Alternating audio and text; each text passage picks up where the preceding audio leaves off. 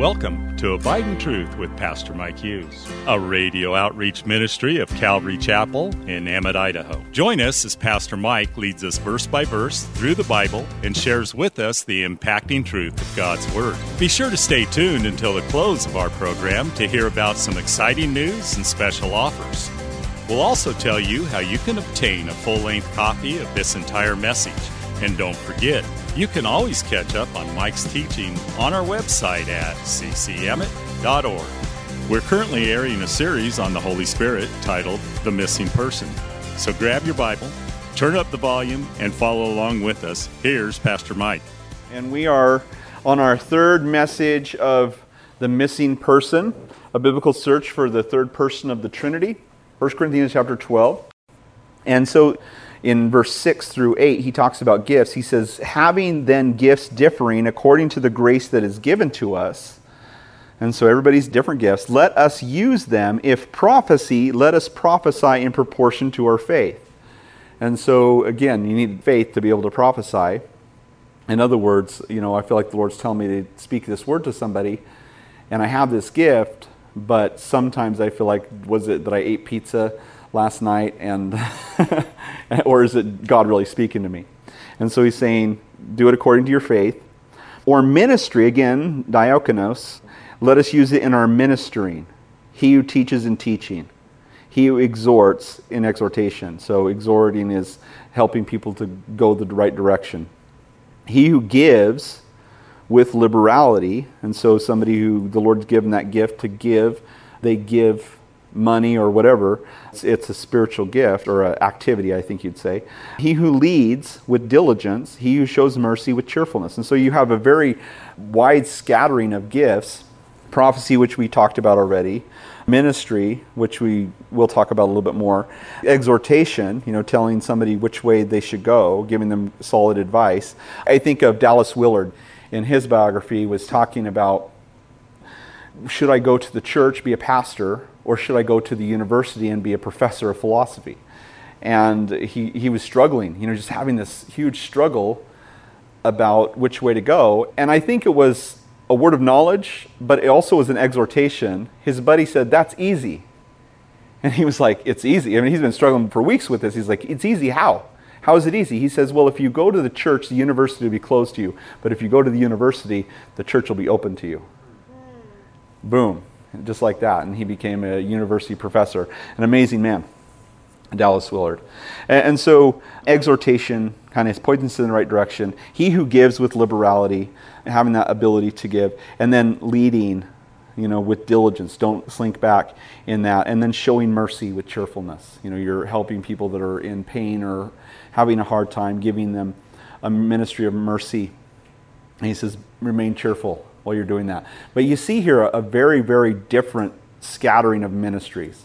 Like there's no rhyme or reason to this. Prophecy and mercy, you wouldn't think you'd see them in the same list, but here they are. And so the gifts given to us by the grace of God, by the charis of God, he talks about them. And then in Ephesians chapter 4, let's turn there. Ephesians chapter 4, it talks about Jesus ascending on high and giving gifts unto men. And what does it mean that he ascended, but he first descended to the lower parts of the earth? And then it goes on and talks about the gifts that he gave to men. Notice this, Ephesians chapter 4, verse 11. It says, and he himself, Jesus, gave some to be apostles, and some prophets, some evangelists, and some pastor teachers, for the equipping of the saints, for the work of the ministry, for the edifying of the building up of the body of Christ. And so you have these four different ministries. Some would say 5, I would say 4. Ministries that are the offices of the church. Where's Archbishop? Okay, let's talk about that. Well, where's Pope? These are the ministries he gives. Apostles, prophets, evangelists, pastor teachers. Now, these come from the deacons who become the elders. And so all these offices, there's elder, and then there's also these 4. Apostle, prophet, evangelist, pastor. The and is kai in the Greek, it's copulative. It means it's actually, you could translate it as also or even. So pastors, even teachers, the pastor poimen was the shepherd that fed the sheep. And so that's kind of the idea behind the teacher feeding the sheep the word of God, they might grow. And so you have these 4 offices that the Lord gave to the church: apostles, prophets, evangelists, pastors, teachers. Now, it's easy to look at the church and say, oh, look, we have pastors and we have evangelists. But what else do you have? And some Orthodox churches have different offices and they go from all kinds of different names or whatever. But these are the offices that the Lord gives to the church. Now, of course, we have the 12 apostles, right? All the 12 apostles of the Lamb. These were 12 guys that were sent out by Jesus himself to start the church. The other apostles that we list, there's 27 people named apostle in the New Testament, including the 12, Jesus even being one of those. 27 people given the title of apostle. What apostle means is sent out one. We might call them missionary, or actually probably would be somebody we would call a serial church planner. But the person who goes out and they plant churches. Now, they're not apostles of the Lamb. There's only 12 of those, and their names are written on the 12 foundations of the New Jerusalem. And those are the capital A apostles, but there are B apostles, or B apostles. And those are people who the Holy Spirit sends out to plant churches and to oversee churches. And so there's people that have those types of ministries, like Pastor Chuck Smith had that type of ministry. And I think of Guna in India. He has several churches that kind of look to him for leadership. And it seems like every movement has their guys. Even at Calvary Chapel, we have the guys who are the association directors, and they're just pastors of churches, but they have kind of an apostolic ministry. And that is to kind of help the other churches with the things that they're doing. Not necessarily we'd call any of them apostle, and some denominations do call people apostle, but I think that's dangerous. Apostle is somebody who the Lord has appointed in that position. And then there's people who have a prophetic voice. I think of guys like A.W. Tozer, or guys like Dallas Willard, or guys who have a prophetic voice to the church in that time. And they're probably just considered a pastor too, or a professor or something like that, but they have that gift to speak into the church. And then you have people who are, of course, evangelists. I think of Greg Laurie, who does the Harvest Crusades. He's also a pastor, but he's an evangelist, obviously, and leads people to Jesus. Reinhard Bonnke, probably the greatest evangelist who ever has lived. You probably never heard of him, but he's Africa.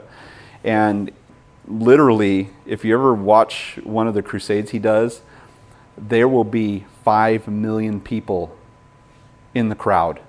And I don't know if you know what that looks like to see 5 million people in the crowd, but I think heaven's going to look something like that.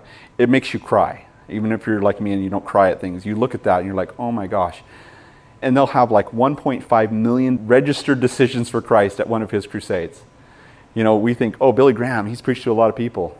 Reinhard Bonnke, it's amazing. And the thing about Reinhard, and this is why he's not so popular, is because at every service he says, I'm going to pray for the sick, and he prays for everybody who's sick, and thousands of people get healed.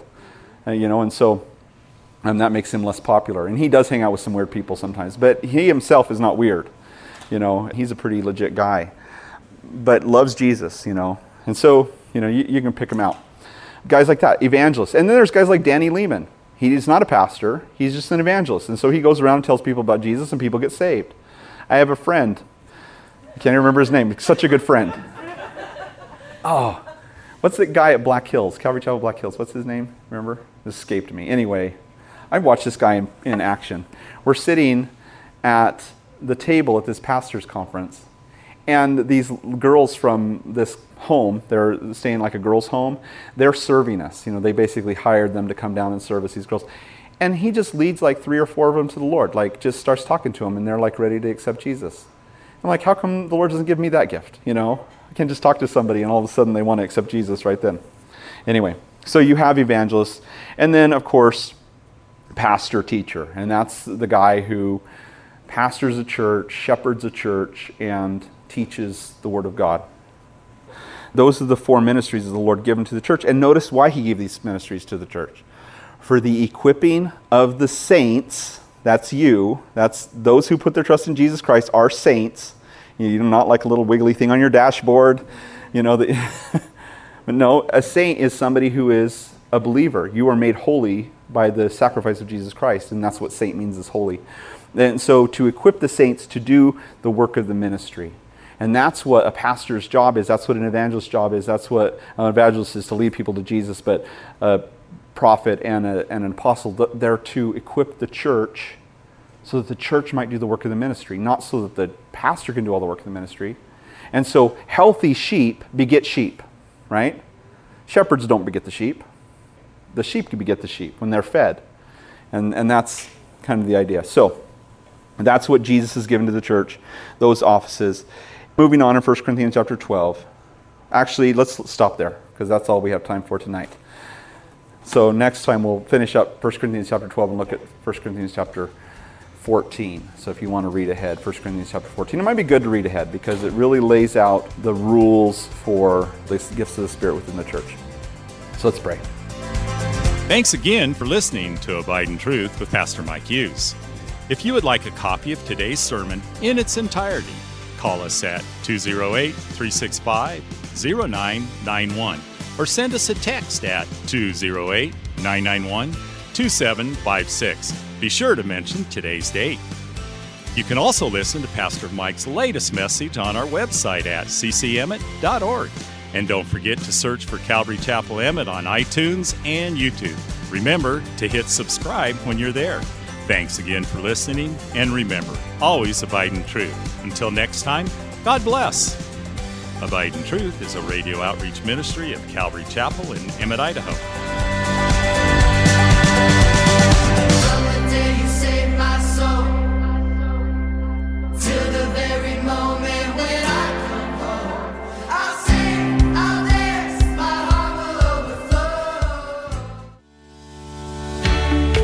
Calvary Chapel of Emmett would like to invite you to watch our services live on Facebook. You can watch us every Sunday morning at 8:30 or 10:30. Just go to our page, Calvary Chapel of Emmett, and scroll down for the live service. It is an interactive experience. While on our page, feel free to watch previous Sundays as well. So join Calvary Chapel Emmett Sunday morning at 8:30 or 10:30 on Facebook. We look forward to seeing you.